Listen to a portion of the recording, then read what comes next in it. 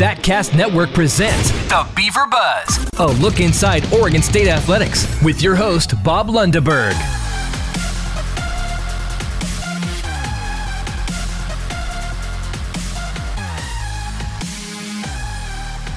Welcome, everybody, to the Beaver Buzz podcast, part of the ThatCast Podcast Network. This is your host, Bob Lundeberg, and I've got one thing I can promise for you guys. Today's show will be more entertaining than last weekend's Oregon State football game. Oof. It actually is kind of funny. My wife and I were in Yellowstone all weekend, and there is basically no cell phone service, in the entire park, which is absolutely great. I had set the OSU-Utah game to record and figured that I would watch it when we got back Sunday evening. So we spent kind of all day Saturday looking for wolves and grizzlies and going on a couple hikes. And then we headed back to our cabin at Mammoth Lodge, and we're excited to see that the bar restaurant there had a small TV. And as well as Wi-Fi. So the TV was, unsurprisingly showing the LSU-Florida game. And I pulled out my phone to check the OSU score. I figured, depending on what the score was, throw that up, watch the second half or whatever, and that might be a fun way to cap the evening. But when I pulled my phone out, I believe the score was 35-0 early in the third quarter. And oh my, those good vibes following the UCLA win were immediately gone. So I'm recording the show Tuesday afternoon, and I still haven't seen the whole game, just the highlights.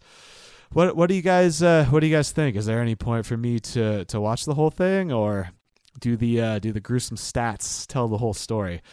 And based on the reports that I read from Nick Daschel, Steve Grass, Jesse Soa, and others, it sounds like I probably should just go ahead and skip this one and focus moving ahead, because I don't think there were a whole lot of positives, or really maybe much of anything to take out of this from an Oregon State perspective.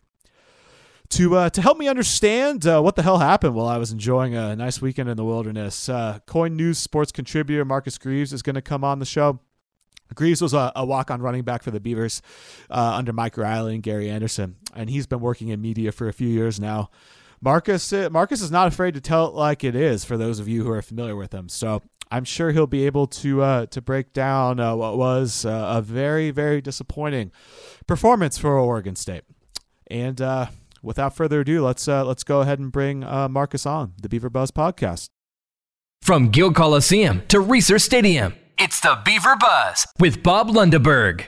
Well, Marcus, as I explained to my listeners last segment, I was actually in Yellowstone National Park last weekend, and I planned to watch the game off my DVR when I got back Sunday night. But after seeing the final score, I actually decided to go ahead and skip it. So the highlights are, I guess, kind of the lowlights from an Oregon State perspective. Those seemed like those would be enough for me for this game. And for you, since I have not seen the full game, I guess, can you kind of explain to me what on earth happened Saturday night when Utah, came in and just pulverized Oregon State? Really an Oregon State team that was probably playing its best football of the Jonathan Smith era up until that point Saturday night.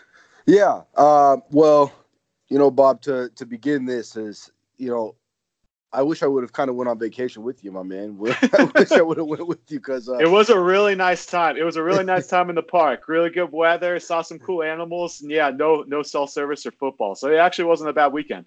Yeah, it sounds like it.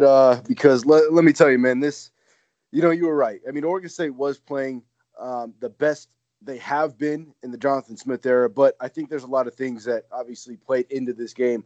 One being is, we do this, right? We do this as Oregon State followers, Oregon State fans, is, you get a win, right? Especially against the UCLA team. UCLA, they get better recruits. They're UCLA, right? They're down in LA. They have all these things, usually going for them, obviously, with Coach Kelly and kind of the way things are going for him. It's a little rough, but Bob, I mean, that game, it was, you can kind of tell from the beginning. I mean, offense came out, and I always preach is that you get your run game going, opens the pass game opens, run game opens, right? Kind of vice versa. But I think we just set the expectations a little too high after a win. I mean, don't get me wrong. I saw the game being a lot closer than it was. But, I had in no way did I think Oregon State was going to come get the win. But Bob, man, between offense being out of sync, defense just can't. They couldn't tackle too many small details, right, in order to get at least keep it close. I mean, when you play an elite team like Utah, and yes, there's good, there's great, and there's elite. Utah's defense is elite. As an offensive player, you have to know what you're going up against, right? Same thing for defense. As a defensive player, when you're going up against an elite running back like Zach Moss, I mean, I already preached it a couple times on social media, man. I mean, if you go into a game, 5 carries, 128 yards, 2 touchdowns, averaging 24.2, I think it was. I mean, granted, he had a 91-yard touchdown, but man, I mean, those are the kind of things that you just obviously you can't do when you're going up against a great team. And Bob, you asked me kind of what happened, and basically the only thing I can tell you, man, is that Oregon State they got manhandled by a superior team. There's no, X's and O's really I could break down other than the fact of, Oregon State, they weren't ready for that. And maybe they fed into the hype. Maybe that's my fault too, because anyone who listens to my podcast, I know for a fact, I'm not even going to go back on my word. I really thought it was going to be a lot closer. There's just a lot of things that played into it, man. Like I said, offense, they didn't play great. Defense did play great. And I will add this, Bob, before, I'm done with this point, is special teams. So inconsistent with Oregon State. It actually, I actually have a nice full head of hair, but after that, I almost ripped it all off, man, because, someone like Jordan Chuker, who I played with, he's a guy I've, me and him are really close friends. I always text him after every game, but, at some point, right, you have to challenge a guy. You have to be like, hey, man, you're not doing your job. So when you don't do your job, what does that mean? Someone is going to take it. And, I've defended him for a long time, and, it's just disappointing to see. And I know that fans are frustrated with him. I know he's frustrated with himself. So now the competition, that kicker is finally open. So a lot of things just, I don't want to say a lot of things. How about I say this? Nothing went Oregon State's way in that loss, my man. Yeah, no, I mean, the stats clearly show that. And I do think we should definitely acknowledge, I mean, Utah, this is arguably, it's certainly the toughest team in the Pac-12 South. Utah might be the best team in the entire Pac-12. And really, I mean, entering the season, this is kind of a Utah team that quite frankly did have a lot of hype. So it's not really that surprising. I mean, you just look at Utah really on both sides of the ball, and I think you see it's a very veteran group with a lot of future NFL players, particularly on that defense and maybe even really up front. I mean, Utah does seem to have a lot of future pros. So I guess, and like you said, I mean, it's not surprising at all that the Utes came into Corvallis and got the win, but it has to be pretty disheartening for the Beavers that they were just kind of physically dominating this matchup, because, they were riding high coming off that Pac-12 win at UCLA. And I do think that we've seen a lot of signs of progress, through the first 5 games on offense and on defense. And it just kind of really unraveled in a pretty spectacular way on Saturday. I can't see how that's not a disheartening performance for the team. Yeah, it's certainly disheartening because, even from my own standpoint and experiences, there was a game, I think it was, I can't remember who we played before. I know we played super well against the team. This was Coach Anderson's first year, 2015. We played super well against the team the game before. I think we lost a close game. Someone can correct me if I'm wrong because I'm getting old and I can't remember. But we came back at home, faced off against Josh Rosen, that UCLA squad, and we got dubbed 48-0. I think at halftime it was 31-0. We couldn't get anything going offensively. Defensively, it was just obviously, as you know, poor performance. But it was an eye-opening game, right? And those are the kind of things where you're like, wow, okay, it doesn't matter how good we play. We didn't play good today, and it showed. And I think that's a lot of the thing that what Coach Jonathan Smith has been kind of saying is, if you go, no matter who it is, right? It could be Arizona. We've seen it, right? It could be Arizona. It could be Colorado. It could be UCLA even when they knocked off Washington State. It doesn't matter. If you don't play a full 4 quarters, you can easily get blown out in this conference by anybody. And that's just, I mean, it's the truth. It's how it goes. It doesn't matter if you have a poor offense, poor defense. I mean, we saw it against, with Oregon State and UCLA. UCLA beats Washington State, comes back from 38 at the second half, right? And then you go, you're coming back home, and then you play Oregon State. And I can guarantee UCLA players are like, okay, this is a win for us. This is an easy win, right? We just have to play okay, and we can beat them. Oregon State jumps out 21-0 lead. Okay, now we have to dig ourselves out of a hole. These are the kind of things, but I think for the Beavers, they can't have that mindset with any game, no matter who it is, because you're always going to be the underdog until you get back up to the top of the Pac-12 like they were years ago. And so nothing went their way, but more importantly, I was just disappointed in kind of the mentality of the players because, like I said, I still know a good amount of these guys. And yeah, I just think what was so disheartening was seeing that you could definitely tell that they kind of took a step back, not just physically in the game, because you're obviously going to, if they're a better team, then they're going to win. That's okay. That's okay. And that's what Coach Smith was saying. It's 100% okay because of the fact of, they're still building, they're still working. Obviously, he's not happy with the performance, but you want to see every game your players take another step, whether it's mentally or physically. I thought in that game on Saturday, they took 4 steps back in all those categories, mentally, physically. And I know they're going to say, obviously, I sound like the hater, but man, like those are just things that you can't do, right? The thing that I preach all the time is I really have a hard time when I see all the game day pictures, it's game day, time to go out and grind, time to go do this and get the win, right? All those, every college football player does it on, their social media, Instagram, everything like that. But man, at some point, I get frustrated because it seems like these guys want to be crowned king before they conquer a castle, right? And I think that's something that I keep seeing over and over and over is that you want the notoriety, you want to say, put some respect on our name, like when we beat UCLA. Okay, if you would have played decent or played okay against a team like Utah, then that's where the respect comes because people are like, all right, here comes Oregon State, and even as a fan, a fan standpoint, fans – I see people get so frustrated with the fans that they're not showing up to the games, but can you really blame them at this point, right? When you go homecoming, you have all these big time recruits there and you lay a goose egg, right? Just right in the middle of the field when, 52-7. Those are things that these players have to keep in mind because while everyone wants to blame the coaches left and right, you have to realize, man, I mean, Coach Tibizar, for a good example, I know I'm going on a little rant right now, Bob, so I apologize. But you're good. No, I like every point you've been bringing up. I think it's cohesive. Keep going. Yeah, it's just, I mean, a good standpoint is from Coach Tibizar, right? People say Coach Tibizar is not doing a great job by any means, but I've already preached this on my own Beaver Smack podcast. Is the coaches put these players in the right position, just like that Zach Moss 91-yard touchdown. It's not like they were doing something wrong, right? It's not like the coaches said, called the house blitz and they ran whatever that they ran and then they scored a touchdown. No, it's the fact of the players were in the right places. So that shows you that the coaches know exactly what is going on. The scheme was well, but it's the fact of the guy broke 4 or 5 tackles and then outran your defensive backs for a 91-yard touchdown. Those are things you can't coach. You can't coach that. You can coach the fact that they can tackle, but listen, man, I mean, at what point do we put this on the players compared to the coaches? Because I don't get me wrong, I'll always swing the players' way because I've been in that position and I understand it's frustrating. They want to win more than anybody, even more than the fans. But you have to take it upon yourself as a player. If you're not a good tackler, then become a good tackler.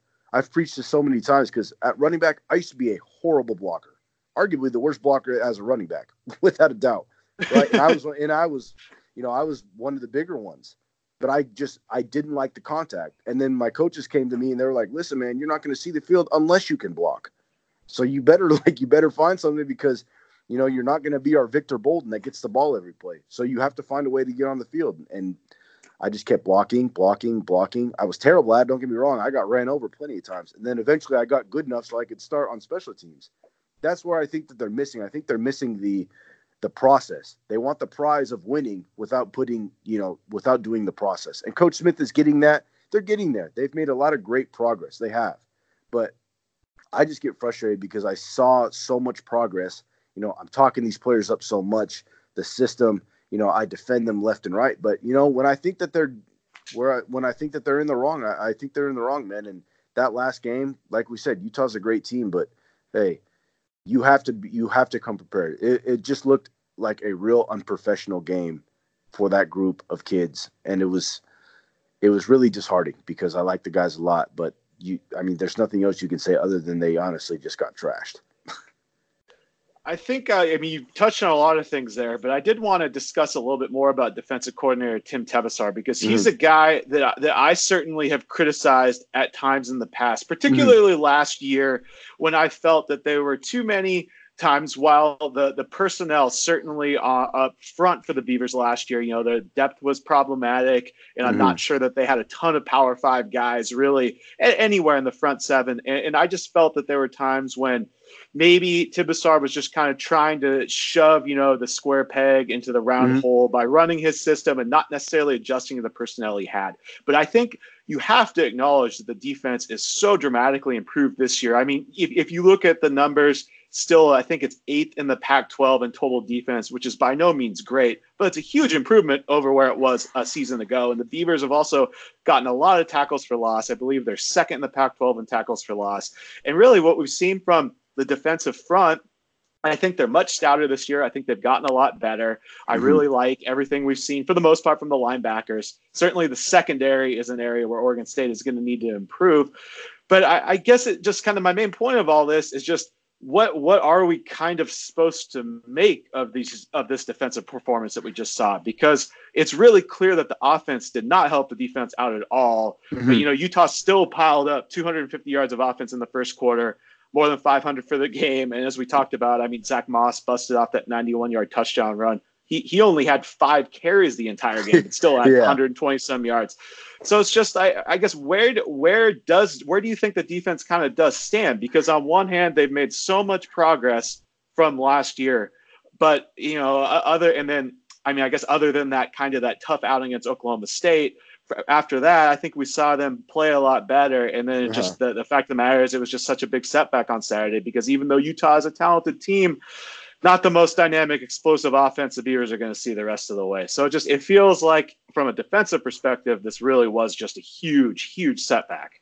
Yeah, when I was saying that I was frustrated with the guys, it's because of that. It's because of the fact that we saw so much progress. That's where I was like, man, you're telling me, it looked like the players finally understood, like, okay, the work is there. We've put in the work, and now let's translate it to the field, which is something I don't think that they've been doing in the past, right? And I've preached that, with the last staff, it's hard to basically break these guys out of certain habits, right? Because they don't understand truly how to win in the conference yet. And that's what Coach Smith is trying to kind of put in their head, because I think he's trying to give them the confidence and everything like that. And like you said, Bob, the strides that they've made, huge. I couldn't tell you, man. I mean, if you would have told me, and I'm sure it's the same for you, if you would have told us last season that Oregon State was going to be ranked 2nd in the conference for tackles for loss, man, like I said, I don't even know. I probably would have shaved my head bald or something. I don't even know. I wouldn't believe it. Yeah. Yeah. Exactly. After what we saw, I wouldn't have believed it. No, the front's played well. Yeah, and they played extremely well. They've taken such big strides. I think and this is where I was saying, I think sometimes I get a little greedy when I come to this, since I'm such a competitor, man, is I'm looking, and obviously I'm going to pull for my Beavers more than anybody, but you see that game and you're just like, man, like where was all of this that you guys previously, all this previous work? And I get it, right? Sometimes it happens. It does. It truly does. I mean, sometimes you just lose games bad. A good example is Ohio State last season when they went to Iowa. What was it? They got blown out. It was like 41-17. Yeah, Iowa's obviously, obviously Iowa's not the better team than Ohio State by any means. But in that night, they showed, not only work, execution, everything that comes with it. I think this defense, they're so much more improved. And I preach it a lot too, is as much as I say staying patient is such a virtue with this, group, this program right now, it's on the players too, on the coaches as well, is consistency, right? It's consistency, knowing that every single week guys understand their roles, guys know what they have to do, and then flip that over to the players, is that the players do what they need to do. Even if that doesn't result in wins all the time, we saw that. We saw the consistency that they've been, applying game in and game out before this last Saturday, right? Because the defense has taken such big strides. Is, that front seven, man, they finally became a factor, right? They finally are getting sacks, pressure, stopping guys behind the line. And now it's up on the defensive backs, the young guys in the defensive backfield that, okay, now it's on you guys. Now you guys have to make a change. Now you guys have to do this. I just think the defense, they've taken such big strides, but you're right, Bob. Saturday it was like 4 steps back, man, and it is frustrating to see. I feel like just about every week on this podcast, I have to talk about OSU's need for some secondary receivers to step up because, Isaiah Hodgins was his usual self against Utah, catching 8 passes for 77 yards. And the rest of the team caught 14 passes for 92 yards. And it was announced this week that veteran receiver Jerron Bradford, who's been out all the season with a foot injury, he will, in fact, redshirt, meaning he can only play in 4 of OSU's 6 remaining games. So if Bradford does come back at some point, that will undoubtedly help out. But I guess to me, it just still seems like the Beavers are searching kind of for reliable options outside of Hodgins. And, I know a lot's been made about the fact that quarterback Jake Luton just targets Hodgins too much, locks onto him. But, I really think that a big part of that is because Hodgins has just established himself as such a dominant number one. And the fact of the matter is, I think some of these other secondary receivers just need to step up. And really, outside of a couple games, they haven't yet. And I think that is kind of holding Oregon State's offense back. Yeah, definitely. And a guy that I've kind of been preaching about because we know his playmaking ability. We've seen it, right? We've seen it in spurts. And you're like, my goodness, like that guy is just an athlete. Someone like Tyjon Lindsey, right? He has all the God-given talent, possible. The kid is athletic. He's fast. He can jump. He has great hands, great route runner. But maybe and this is where, it's kind of like we need more I guess in a way you just have to see scheme-wise because either he is, running a different route combination or he is, I guess in a way, I don't know where he's gone is basically what I'm trying to say. You see the guy, he comes in, he can make the plays. We've seen him score touchdowns. We've seen him do, make some great plays. But it's just the fact of where does he go at parts of the game where Isaiah Hodgins is now getting doubled? Where are we going when, we need a big first down? Where is he at? Right. And that's a guy I know he can be that kind of guy. And Trayvon Bradford's kind of been that guy as well. It's just the fact of you're right. Guys like Tyjon Lindsey, you want to see Josiah Irish. Where has he gone from a guy where we thought he was about to be, the next big thing? Noah Togiai, where has he gone outside of UCLA? He hasn't been a factor in a couple years. This is what I'm saying is that we see spurts of their athletes and how athletic and great players they are, but they can't do it consistently. And that's something that has to be coached, something that's put on the players as well. And, I think Isaiah Hodgins has obviously taken that next step and become that consistent go-to receiver like you were saying, Bob, because I've seen the kid put in work, man. He's probably the most humble kid I ever met.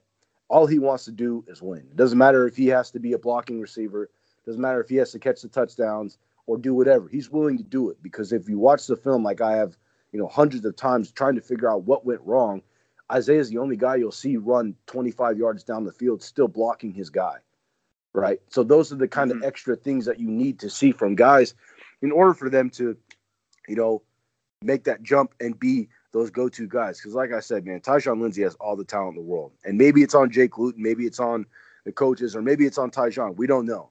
But I know for a fact, after not only watching that UCLA game, but you see him against Oklahoma State, you see him in these little spurts where you're like, man, is it just me or does he kind of look like James Rodgers the way he plays, right? With his, his electric ability to just make plays happen. And it's something that I keep scratching my head saying, why are we not designing plays to get this guy the ball? So you're right. Regardless if it's whoever it's on, the Beavers need more. They need somebody to step up. And it doesn't matter if it's the coaches, Jake Luton, like I was saying, or the receiver. Someone has to do it because the offense at some point, they get stale. And when Isaiah's not catching passes and AP isn't breaking off 20-yard runs, they don't really go anywhere. And this is an offense that we said is going to be high-powered and arguably towards the top of the conference. So where do you think the Beavers go from here? The next two games are both on the road against California and Arizona. And Cal's defense may be as good as Utah's, maybe not quite as good, but certainly in that caliber. And, looking at the Golden Bears, the offense is definitely a little lackluster with Devin Modster filling in for the injured Chase Garbers at quarterback. I don't really know at this point kind of what to make of Arizona as the Wildcats. They've got 2 tight Pac-12 wins over Colorado and UCLA. They weren't competitive really. Well, they were in the Washington game for the first half before the Huskies pulled away. To me, both of these games feel winnable from an Oregon State perspective, but I guess it just is all kind of about how the team bounces back. I think it's also, I mean, it's certainly going to help. It looks like linebacker A.B. Roberts, who missed the Utah game with the concussion, that was a big loss, and it looks like he's going to be able to return this week. Running back Jamar Jefferson, his status is a little bit more murky, but the Beavers have good depth at running back. Still, I think that you could realistically see a path for the Beavers to pick up one of these two games on the road. I guess what are your sort of the thoughts about this 2-game road trip for the Beavers? Yeah, I think they can. I mean, like you said, Bob, I think they can obviously win. Don't get me wrong. I mean, it just depends what Oregon State team you get, right? Are you going to get the team that, you see in the second half against Stanford, this team that you see against Hawaii, put together a full game like they did against UCLA? It doesn't matter. It's just, are you going to get that team? Are you going to get that productive team? And obviously it comes down to a lot of skills, schemes, X's and O's, all the above. But, I mean, they're certainly winnable games. And I think when it comes to Cal, say for a good example, Cal's offense, like you were saying, Bob, is defense. You should take full advantage of this. That, because their offense is out of sync. I wouldn't cover the Ducks versus the Bears, and I was like, my goodness, like, yeah, it was just rough. You're like, gosh, these guys are missing throws, running backs. It's the same thing. You just have to be able to wrap up. You have to just stick to your assignment, because what we saw last week on Saturday, it looked like basically what Oregon State did in the past, where they didn't trust their guys or someone wasn't doing their assignment. You do your assignment like you did against UCLA. I mean, don't get me wrong. UCLA they have a guy who has the most all-purpose yards in the conference, arguably in the country. I think he's top 10, maybe even top 5. It's not like UCLA doesn't have good athletes, because their offense is all about getting guys the ball in open field and letting them go, right? And that's something that we've seen Oregon State struggle with. Now you get a team like Cal where it's physical on physical. And we saw it against Stanford, where if it comes to being toe-to-toe physicality-wise, Oregon State is right up there. They can do those kind of things. Coach Smith and his staff have done a great job of getting their guys in that area.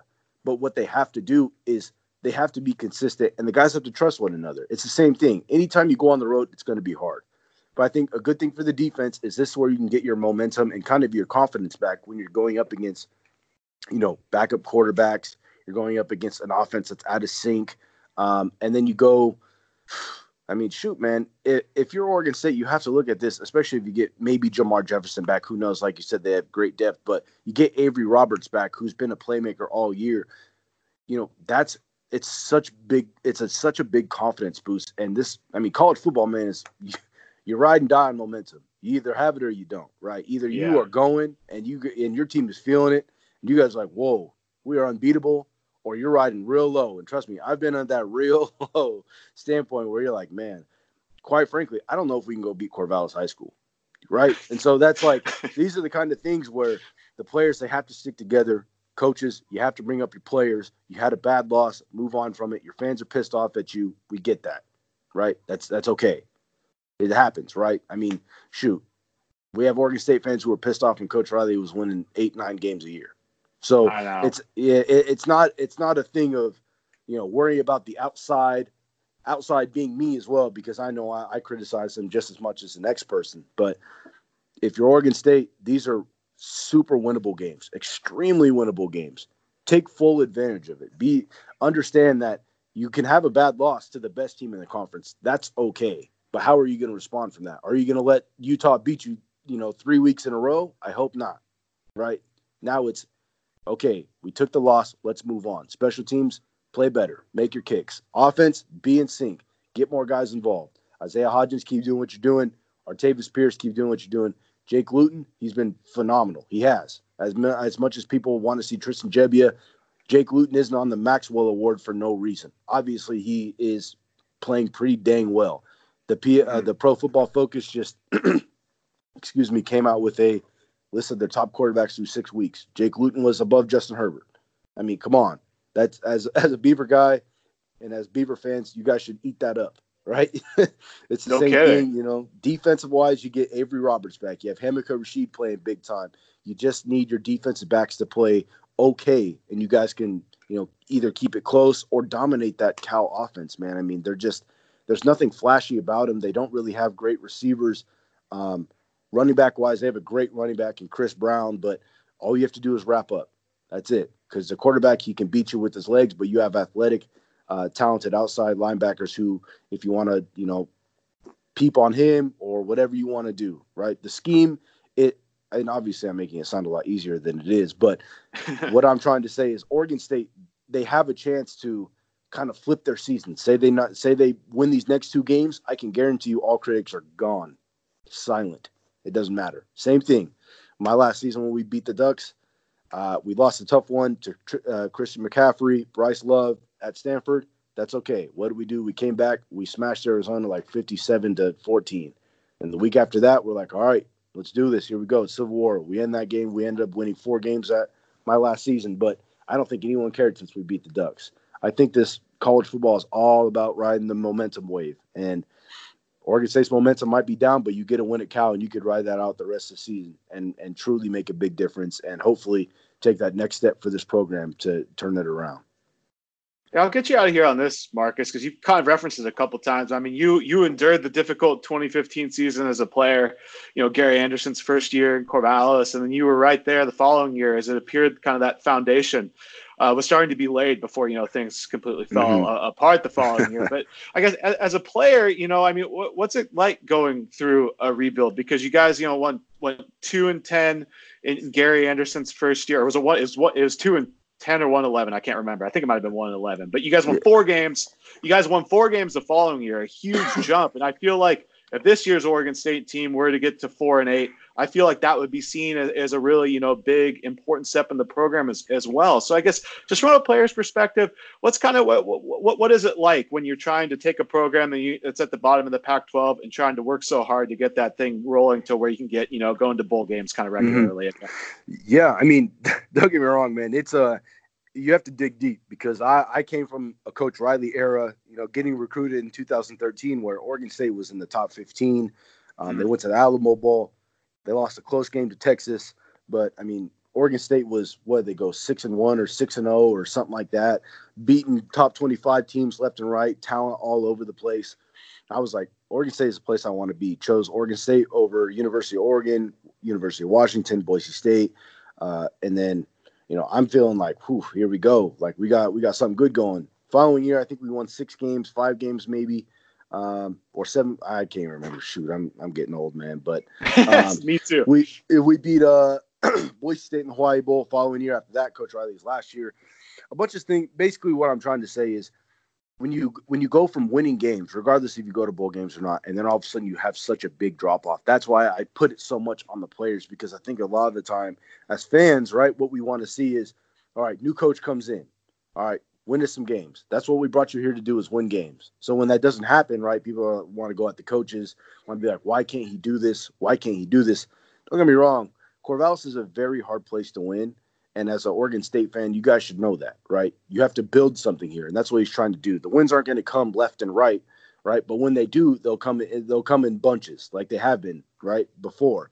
So as a player, it's so hard because you want to stay committed and, some people do and some people don't, right? You see some players who stay committed. You see other players who transfer because they feel like they will have a better opportunity somewhere else. I saw the light at the end of the tunnel. I did because I was like, okay, we're getting these guys back. We're going to take that next step. We're going to do this. At the time, I was like, our coaching staff, they bought into us as players. So let's do this thing. And then obviously everything falls off. And then you have to go back down to square one, which is tough because a lot of these guys have been through so much change. But as a player, man, if you don't understand that there's light at the end of the tunnel, especially as a team, you guys they'll never make it. Because I'm telling you, when we first beat Cal in overtime at home, that 2016 season, it felt like we won the Super Bowl, man. I mean, we were like, crowd surfing, we were chest bumping, we were going crazy. That night, I don't know if I ever drank so much alcohol in my entire life. But it's the fact of like that's the sweet victory. And I remember seeing fans, I saw fans crying, I saw, students crying. And I was like, all we did was win one Pac-12 game. But that's the impact of all of us being together this whole time. And we held each other down until finally we started seeing the light at the end of the tunnel. And then once we beat the Ducks, that's when we all cried, right? Everyone's crying. everyone's, chest bumping, hugging fans, crowd surfing again. But that's because we earned that. We earned those wins. Even though it wasn't a lot, we laid the foundation. Obviously, one thing led to another, and someone ripped it out from under us. That being said, that's what Coach Smith is trying to do. He's trying to bring back the love of football in Corvallis, and the players have to understand that. Players have to put it upon themselves.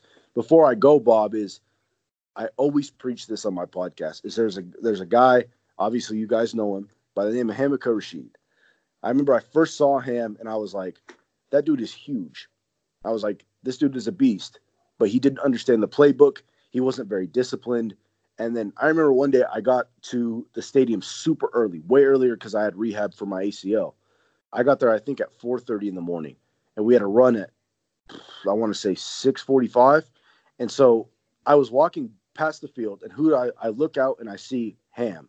I see him running lines and stairs at like 4:45 or 4:30 before our run, before our actual workout, 2 workouts, and then practice. He's out there running sprints. That's where I'm like, this is where I know that he understands. And obviously, it might not have shown, 2 seasons ago. We might have got a little taste last year, but now it's coming in full swing where you see all the work he's put in. That's why he leads the conference in tackles for loss, and he's top 10 nationally for sacks. Those are the kind of things where if you're a player and you're trying to build something up and you're going through the slumps, your only choice is to grind. Because if you give up, then you have no idea what's going to come. You're not going to experience the good. You're only going to experience the bad.